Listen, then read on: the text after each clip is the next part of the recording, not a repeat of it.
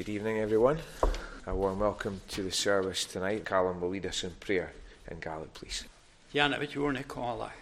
Chrúiad bhí annach na troch iad ga buint ga churmas glá. Ús láid bel snían oich an och gasúr. As sin nit na láid mar fiach ich a chaia seacharan. Agus chan níach in mar fesin bhtéine. As sin at de bhálagar san curití troch go a chú. Gwylw ffef go the gras fel y hwf piach ich leid sy'n iawn. Sy'n oich an och gasúr hawr a hicif gam iws ys sif siwla had is sŵyd agus far hwm wallach. Agus fel mis y swam ysgwyf. Mar sen ych rwy edrych bit o hen y ffosl y sŵl yn sydd dygsio sydd gybysyn i dod fan er hier noch o ffem ach sasyn edrych yn wgwyd gach awn. Oeddech rwy edrych anach diaws i gael cwdig yn oich an och gydaist. Mar sen hier na sy'n i tîn mar asyn. Han orgen sy'n henne yn y siar, ag afet ianaf. Ach ik sy'n i gwn sy'n iach sen, y sŵr yn yd gwanau fog ach trwyliach gyhanan. A sy'n i cadich y gyrig piach gych sy'n i chai siachran. A sy'n i siachran fod y lys, hwn da sy'n gachyn gael i ffein. A yslag yn hier yn edysyn, eus y crias y chwyd y fwyd. Edysyn angiach gachyn acyn. Mar sen hier na sy'n at y folagar sy'n troch gyn gael tŵf. Son gwelw ein o'ch yn och gasŵr, y gwrni, y geri, piach gych leis sy'n iawn, fi cyn gat iawn si. Dorn ich mich dweud, mar sen gat gwanag fag ach trwyliach gyhanan i orna. As ni gwrni sy'n y boch gan as gachadje. Draum sy'n y fod y lai fan a niemit ach srichig. Gybyt dweud malia dwi gad o galt sŵs i ddist mar sy'n edrych dron. Glant sy'n yn eisiau sa'ch ddistais. Trorig ystwyd et keems. Na vaak kun je het jagen als het kan en dat je nog hier. Met hoe heen na ganastige na op dan in august na jagen. Is miskend hoor. Johan ik heb misschien waarschijnlijk hier na karko krien en ik en nou als je klein ding. Trorig zijn als je stuur zijn je groeias. Na vaak zijn rierig te lenisepie. Ach hier se kriers de zes niet de geese. Zijn piach geleerd zijn jaun. Van malja in strarig in stuurs, in de vaak zijn, na treeks in hierna. Skacht hier, amen. Amen. If you could turn now, please, in your Bibles to Ecclesiastes chapter 6, and we'll read the whole of this chapter. This is God's word. There is an evil that I have seen under the sun, and it lies heavy on mankind. A man to whom God gives wealth, possessions, and honor, so that he lacks nothing of all that he desires. Yet God does not give him power to enjoy them, but a stranger enjoys them. This is vanity. It is a grievous evil. If a man fathers 100 children and lives many years, so that the days of his life, his years are many, but his soul is not satisfied with life's good things, and he also has no burial, I say that the stillborn child is better off than he, for it comes in vanity and goes in darkness, and in darkness its name is covered. Moreover, it has not seen the sun or known anything, yet it finds rest rather than he. Even though he should live 1,000 years twice over, yet enjoy no good. Do not all go to the one place? All the toil of man is for his mouth, yet his appetite is not satisfied. For what advantage has the wise man over the fool? And what does the poor man have who knows how to conduct himself before the living? Better is the sight of the eyes than the wandering of the appetite. This also is vanity and a striving after wind. Whatever has come to be has already been named, and it is known what man is, and that he is not able to dispute with one stronger than he. The more words, the more vanity. And what is the advantage to man? For who knows what is good for man, while he lives the few days of his vain life, which he passes like a shadow. For who can tell man what will be after him under the sun? Amen. And may God bless that reading of his word to us and give us understanding as we study it. Let's unite our hearts in prayer as we turn back to this passage. Our Heavenly Father, we thank you for your word that we have sang. We thank you for the joy of your salvation of us. We thank you that it's a gift, it's a free gift, the gift of grace, as the children reminded us this morning. We thank you for the joy and the assurance that we have when we are found in Christ. We thank you that you have not left us in the dark, that you've not left us without hope.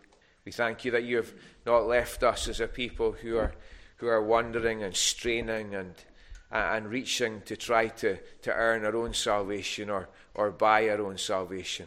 We know that there are many people who are trying to accumulate good religious works that they can present as part of a portfolio that they believe may be acceptable at the end of the day. And yet we know that our good works will never save us. Religion without Christ will never save us.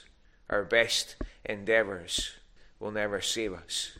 No other religion, no other name, no other way will lead us to salvation save that of Christ, your Son, our Saviour. And so we thank you that all that David the psalmist looked forward to, we look back on in Christ. We thank you that the salvation, the cleansing from sin that was promised in the Old Testament finds its fulfillment in Jesus. We think of all the sacrifices that were offered up over many, many hundreds of years, all pointing to the sacrifice that would be sufficient, the Lamb of God who came to take away the sin of the world. And we thank you that when we are trusting in Jesus, we have the promise of sins forgiven. We think of the preciousness of that promise. We think of David at the time he composed that psalm, so weighed down with sin, so ashamed by the sin that not only was within his heart, but had burst out into the public domain. And yet we thank you that for him and for everyone there is forgiveness, there is cleansing, there is salvation for all who confess sin and look to Jesus. So we pray that we would, each one of us, acknowledge the fact that we are sinners. And we pray that each one of us would be turned unto thee, that we would look to and trust in Christ. We thank you for the cross, that place that we must never drift from, that place that we must never lose that sense of wonder and awe as we look upon. We thank you for the blood that was shed to pay the price for all the offences that we have accumulated against you. And we thank you that when Jesus died, the curtain of the temple was torn from top to bottom, showing that the way into the presence of God is now clear, it's now open. And sinners like us are able to come and know that we will find rest, that we will find acceptance, that we will find satisfaction, that we will find everything that we need in Jesus. So help us, we pray, to come. Maybe tonight there's someone who needs to come for the first time, maybe in the building here, maybe watching at a distance.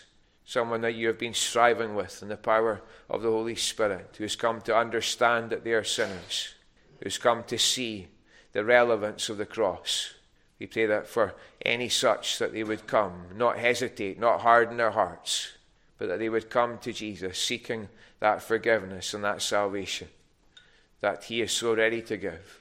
And we pray for all those who are in Christ, those who are believers, those who are following, those who are disciples. Help us to come day by day and receive that grace that's sufficient for everything that we need. So meet with us, Lord, we pray, at the point of our need. Quicken us, refresh us, help us, strengthen us, guide us, Lord, give us wisdom. You know our lives, you know our situations, and we pray for your help. We pray for those who are absent from us this evening, who would desire to be here. Again, Lord, we pray for those who are ill. We think of Angus Alec. We pray for Neil Cameron. We pray for Mary, who was with us this morning. And we ask, Lord, that you would bless them, that you would be near to each of them, that you would strengthen them, that you would protect them. And for Mary, as she waits for tests this week, we pray that these tests would give encouragement. We pray, Lord, again, for your healing of her. And we know, Lord, that sometimes you can use medicine, the medicine of this world, and sometimes there can be a supernatural touch. But we bring her to you, and we ask that you would be with her, that you would, if it's your will, heal her. And Lord, we pray that she would know your grace and your peace. And for Connor, and for Anthony and for Christian and for all of the family. We pray that you would uphold them at this time. We thank you, Lord, for prayers that we have seen answered, even this week, as we think of Neil, as we think of Angus Alec having come through surgeries, as we think of Shona here with us tonight, and Margaret, who was here this morning, and many others, Lord, that we have prayed for, sometimes openly and sometimes in the secret places. We thank you that you are the God who hears and who answers prayer. So for all those who would love to be here but who are not able tonight, we pray your blessing upon them. And we pray also, Lord, for those who are able, who have strength, who have health, who have opportunity and perhaps just don't have the desire to be in the house of God. And we ask, Lord, for your touch upon their lives, that you would draw them, that those who are strangers to Christ would come to see him and to trust him. And for those who may have drifted a little from Jesus, we pray that they would come back, and that any who may be sitting even in the chairs tonight but who are distant from Jesus, Lord, that we would come and that we would know the embrace of the Father. So hear our prayers. Help us as we come to this difficult passage. Give us understanding. Give us wisdom. Work, Lord, we pray, through the power of your Spirit. We thank you that the same Spirit who inspired Solomon to write these words is with us tonight, and we pray that he would be our teacher. And we ask all these things together with the forgiveness of our sins. In Jesus' name, amen. Ecclesiastes chapter 6, if you could have that open in front of you, please.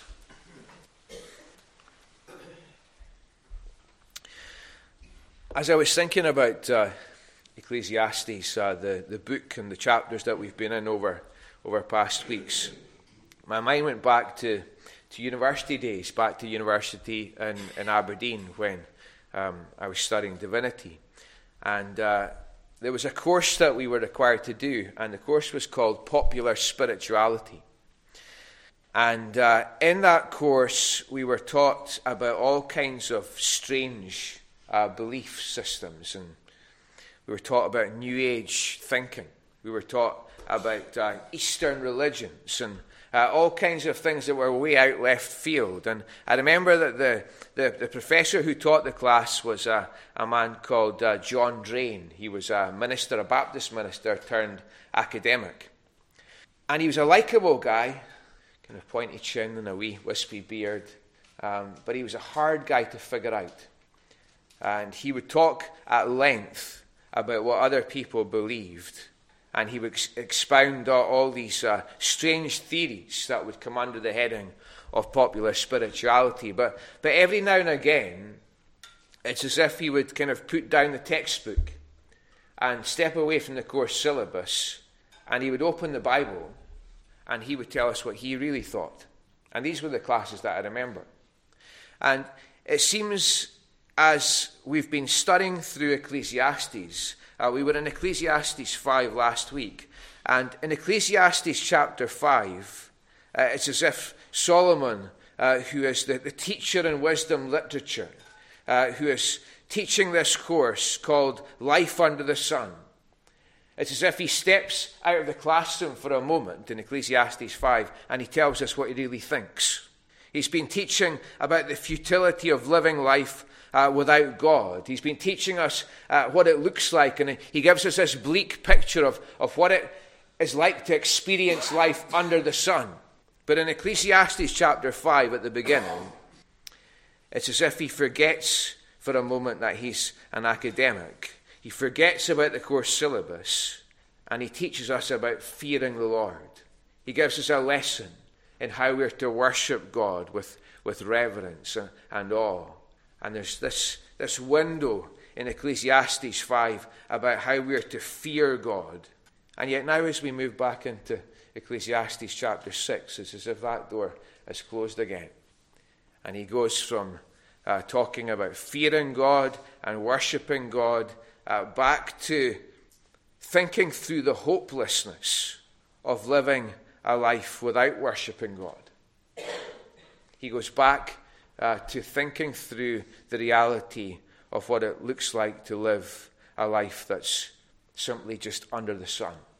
So 4 points in the time that we have this evening. The first thing that we see is that there is no joy apart from God. There's no joy in life if all that we can experience is under the sun. No joy apart from God. Verses 1 and 2.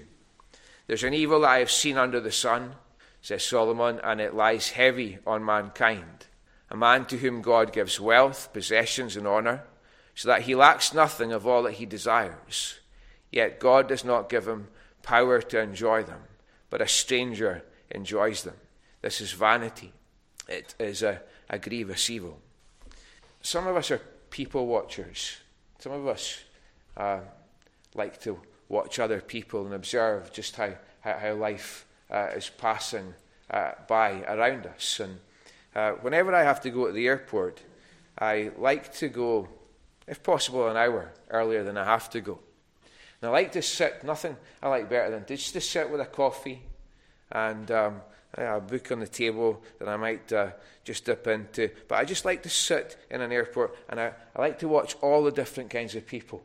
And every kind of person, it seems, is in an airport. And you see them passing and you watch these different relationships and you're thinking, I wonder how that person relates to that person. I wonder what they do. I wonder where they're heading. I wonder what that conversation's all about that's starting to get heated. It's interesting to see all these people and how they relate to each other. And Solomon, it seems, is a people watcher. He's a keen observer of life. And he's a keen observer of what makes people tick. And in verses 1 and 2, he shares his observations on a particular type of person. And if we're thinking in terms of an airport, this is the kind of person who passes through an airport and they have wealth. And you can see them as they pass through the airport. They're on their way to the BA, business class, first class lounge. And they have their possessions, their Gucci suitcases, their Armani suits, and they have honor. They've got people running around after them. They've got people who are asking them if they've got everything that they need in the airport. People asking them if they're having a pleasant flight. They're a kind of cut above everybody else in the surrounding area in the airport. But you can watch them, says Solomon, and they have no joy. They might have a wide film star smile. They might have a golden brown tan, but there's no sparkle in the eyes. There's no joy. Because all they know and all they experience and all they're living for is just limited to what's in this world. I saved a post on social media a week or two back, and it was a poster of Jim Carrey, the film star. He's a film star, comedian kind of character, and he'd be a superstar. He'd be somebody who is super rich, who's been super successful in all kinds of films. He appears to have it all. But by his own confession, he has no joy. And so I forgot to get the poster to put it on the screen. But the poster is a picture of the man with his face. And this is what he says. He says, I think everybody should get rich and famous and do everything that they ever dreamed of so that they can see it's not the answer. That's his quote. But there's many film stars and there's many rich celebrities and there's many rock and roll stars who appear to have everything. There's many people who are strutting through airports who are CEOs of these huge big companies, and they appear to have everything, but they have no joy. And Solomon is teaching us repeatedly in this little book that getting rich and being famous and having wealth and having possessions and having status and having honor isn't the answer. So what's the answer? Or who's the answer? And the answer is Jesus. The whole of this book, that's so bleak when it focuses in on what's under the sun, is leading us to Jesus. Remember, at the birth of Jesus, the angels appeared to the shepherds, and they said in Luke chapter 2, verse 10 and 11, Fear not, for behold, I bring you good news of great joy that will be for all the people. For unto you is born this day in the city of David a Saviour, who is Christ the Lord. So the truth that we are being guided towards in this book, the truth that Solomon doesn't get to, but the truth that we're being pointed to is the fact that joy comes from knowing Jesus as Saviour. So if there's anyone tonight who's searching for joy, who knows the lack of joy, whether we've got little and we want much, or we have much and we're not sure what it all amounts to. What we're being taught here, what we're being led towards here, is the fact that there is joy found only in knowing Jesus as Saviour. We sang in Psalm 51, "Restore unto me the joy of your salvation." There's no joy apart from God. That's Solomon's first point, but there's joy in knowing Christ. That's where we're heading for. The second point here is that there's no rest apart from God. No rest apart from God. And that takes us from verse 3 down to verse 6. "If a man fathers 100 children and lives many years, so that the days of his years are many, but his soul is not satisfied with life's good things, and also he has no burial, I say that a stillborn child is better off than he. For it comes in vanity and goes in darkness, and in darkness its name is covered. Moreover, it has not seen the sun or known anything, yet it finds rest rather than he. Even though he should live 1,000 years twice over, yet enjoy no good. Do not all go to the one place." The measurement of success and accomplishment in this life, it varies. Depending on where we are, depending on when we live, there are different metrics. There's different measures for success. For some people, it's to do with how much money you have. We measure success in terms of the rich list. That's success, some people say. Other people, the measures of success is to do with how big our houses are and how stylish they are. For other people, it can be to do with the kind of car that we drive, or how much land that we've managed to buy, how many sheep we have on the croft, how many letters we have after our name, how many followers we have on social media. These can be measurements that people use to try to quantify success. And back at the time that Solomon wrote, certainly wealth and possessions were a metric that were used to measure success, but so also were children, the size and the strength of a family. Warren Wiersbe, the commentator, says, here is a man, talking about the man that Solomon points us to in verses 3 to verse 6. He says, here is a man with abundant resources and a large family, both of which to an Old Testament Jew were marks of God's special favour. But his family do not love him, for when he died, he was not lamented. That's the meaning of he has no burial, writes Wiersbe. So it's a sad story. And yet it's not an uncommon story.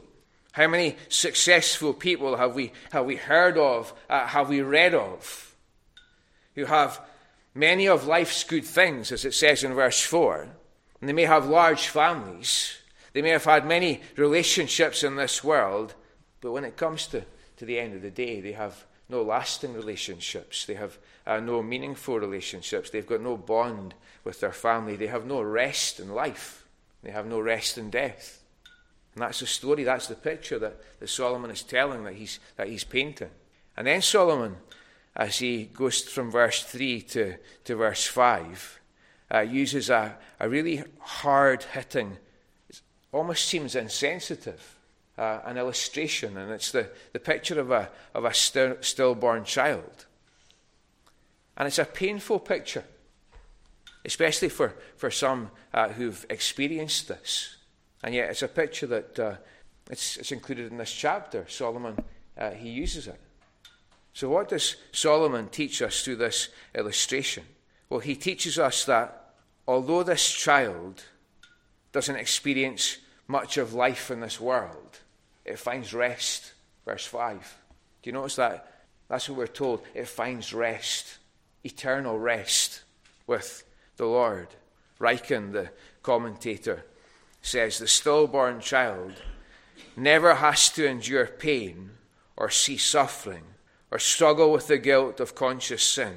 The child is first to die and therefore the first to find its eternal rest. This thought, says Riken, has given at least some consolation to many parents who have suffered the all but unbearably painful loss of an infant. So it's a hard illustration. And yet, in this verse, in this illustration, there's comfort for those who've suffered loss. There's assurance, there's reassurance for those who've experienced this kind of grief. And yet, there's also this shocking contrast with the man who has the big family and the big house and the big car and the big bank balance, who never has and who never will find rest. And Solomon says in verse 6, even if this man lives for 2,000 years, what's the point of living? What's the point in all the children? What's the point in all the money? What's the point in all the stuff if he never finds rest? So what's the leading question? The leading question that Solomon is guiding us towards is the question of who can give us rest. And the answer, the children would tell us, is Jesus. Matthew 11, verses 28 and 29. Jesus says, come to me, all who labor and are heavy laden, and I will give you rest. Take my yoke upon you and learn from me, for I am gentle and lowly in heart, and you will find rest for your souls. So it's a word for the business exec. It's a word for the film star. It's a word for the man who seems to have everything and yet has no rest. It's a word perhaps for someone here tonight who at 2 o'clock in the morning and 3 o'clock in the morning can't find rest. Come to Jesus. There's no rest apart from God, but there is rest for all who will come to Jesus. Third point, no satisfaction apart from God. Verses 7 to 9. All the toil of man is for his mouth, yet his appetite is not satisfied. For what advantage has the wise man over the fool? And what does the poor man have who knows how to conduct himself before the living? Better is the sight of the eyes than the wandering of the appetite. This also is vanity and a striving after the wind. No satisfaction apart from God. And this is a theme, it's a thread that runs all the way through the book. As you're reading through Ecclesiastes, you can't help but hearing the Rolling Stones in the background. It's a background track for this whole book. Remember the Stones' favourite song, I Can't Get No Satisfaction. They had money, they had fame, they had everything that you could ever want in the eyes of this world. They tried every substance, every cistern in order to try to get satisfaction, and they never got it. And so they write a song and they say, I can't get no satisfaction, but I try and I try and I try. There's no satisfaction apart from God. And we can think about the picture, the illustration, and it applies at stomach level. Solomon, as he writes, he takes that example in verse 7. We toil. Why do we toil? We toil in order to make money. Why do we need money? Well, we need money in order to buy food. And why do we need food? Because we need to eat, and so we eat. And on a Sunday afternoon, I can see it at 6, 7 o'clock, some of us have not just eaten, we've feasted. Because the eyes are telling the story that we've feasted, we've had more calories than we needed. And at the end of a Sunday roast, as we're sitting there on the couch, we think we never want to see food again.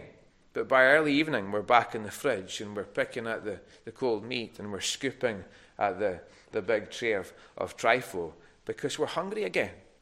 And that's the experience of the rich and it's the experience of the poor. It's the experience of the wise man. It's the experience of the fool. And it applies at all levels. Not just at the stomach level, at the food level. It applies to money. We can never have enough. It applies to possessions. It applies to qualifications.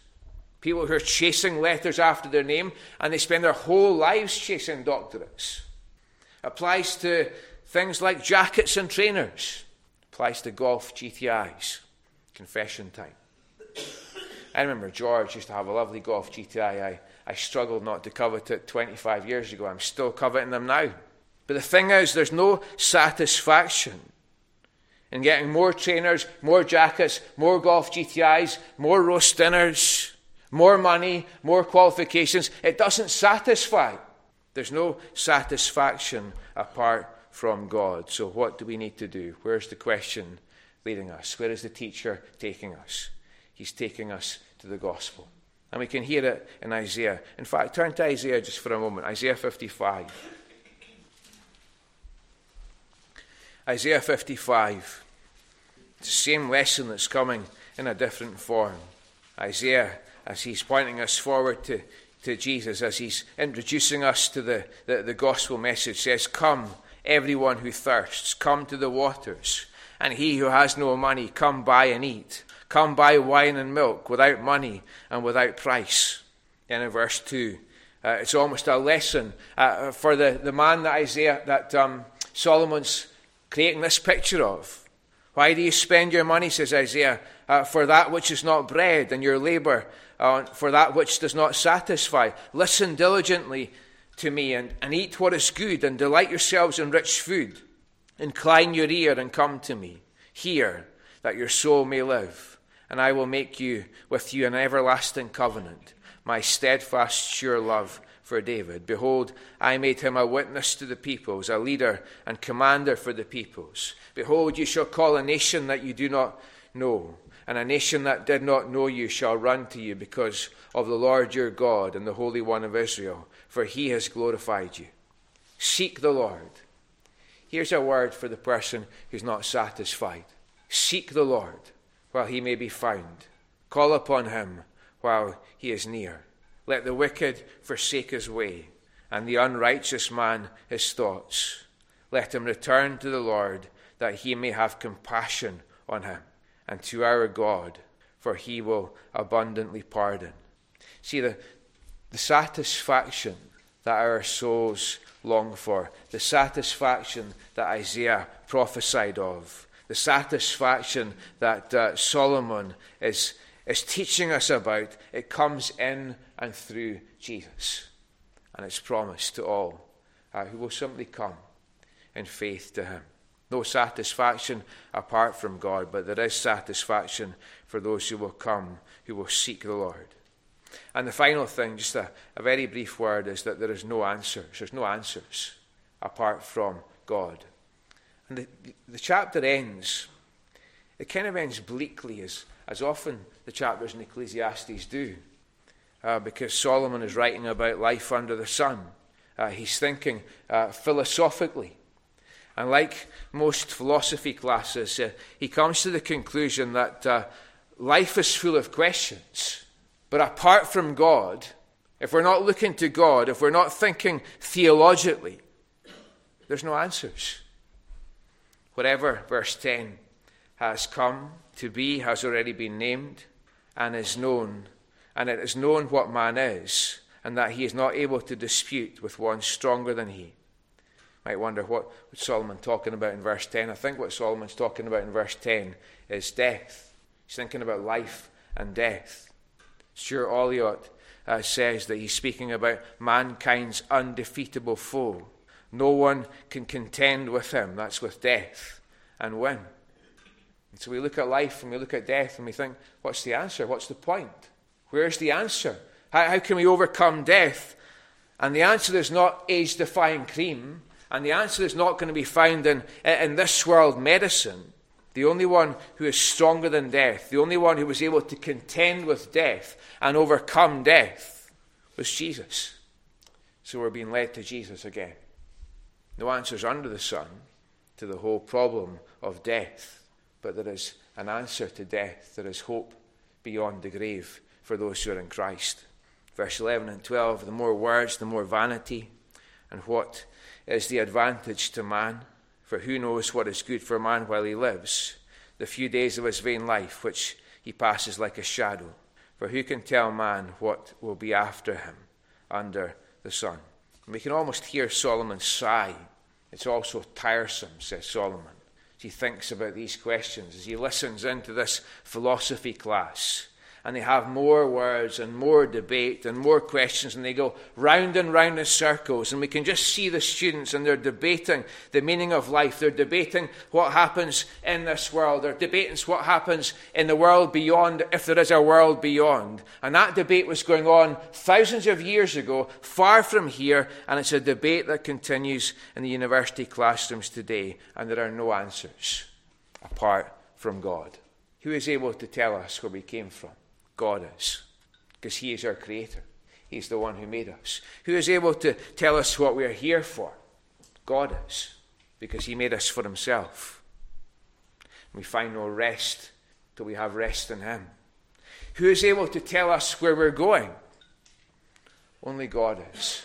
These answers are not found in debates that happen in university halls under the sun. These answers are found by looking to God, by listening to God, by trusting in God. He is our maker. He made us for himself to glorify him. That's where we find joy. And when we come to the end of our days here in this life, under the sun, he will take us to be with himself forever if we trust him. So trust him, whispers Solomon as he puts down the notebook and dismisses the students from the class. No answers apart from God. The answer is found in God, in trusting him. No satisfaction apart from God, but there is satisfaction for all who will seek the Lord while he may be found. No rest apart from God, but there is rest promised to all who will come to Jesus. No joy apart from God, but there is everlasting joy for those who have Christ as their Saviour. We'll pray. Heavenly Father, we thank you for your word. We thank you for this book. We struggle with it at times. At times it's bleak. At times it seems hard for us to understand and to process, but this is your word, and we pray that you would help us as we think through it, as we respond to it. We ask, Lord, that you would give us understanding, that you would help us to meditate on all that is from you, and if there is anything that is not from you, that you would take it away from our minds. We ask, Lord, that you would give us faith, that we would respond to all that we hear, that we would not live lives which are futile, lives which are just focused on all that's under the sun.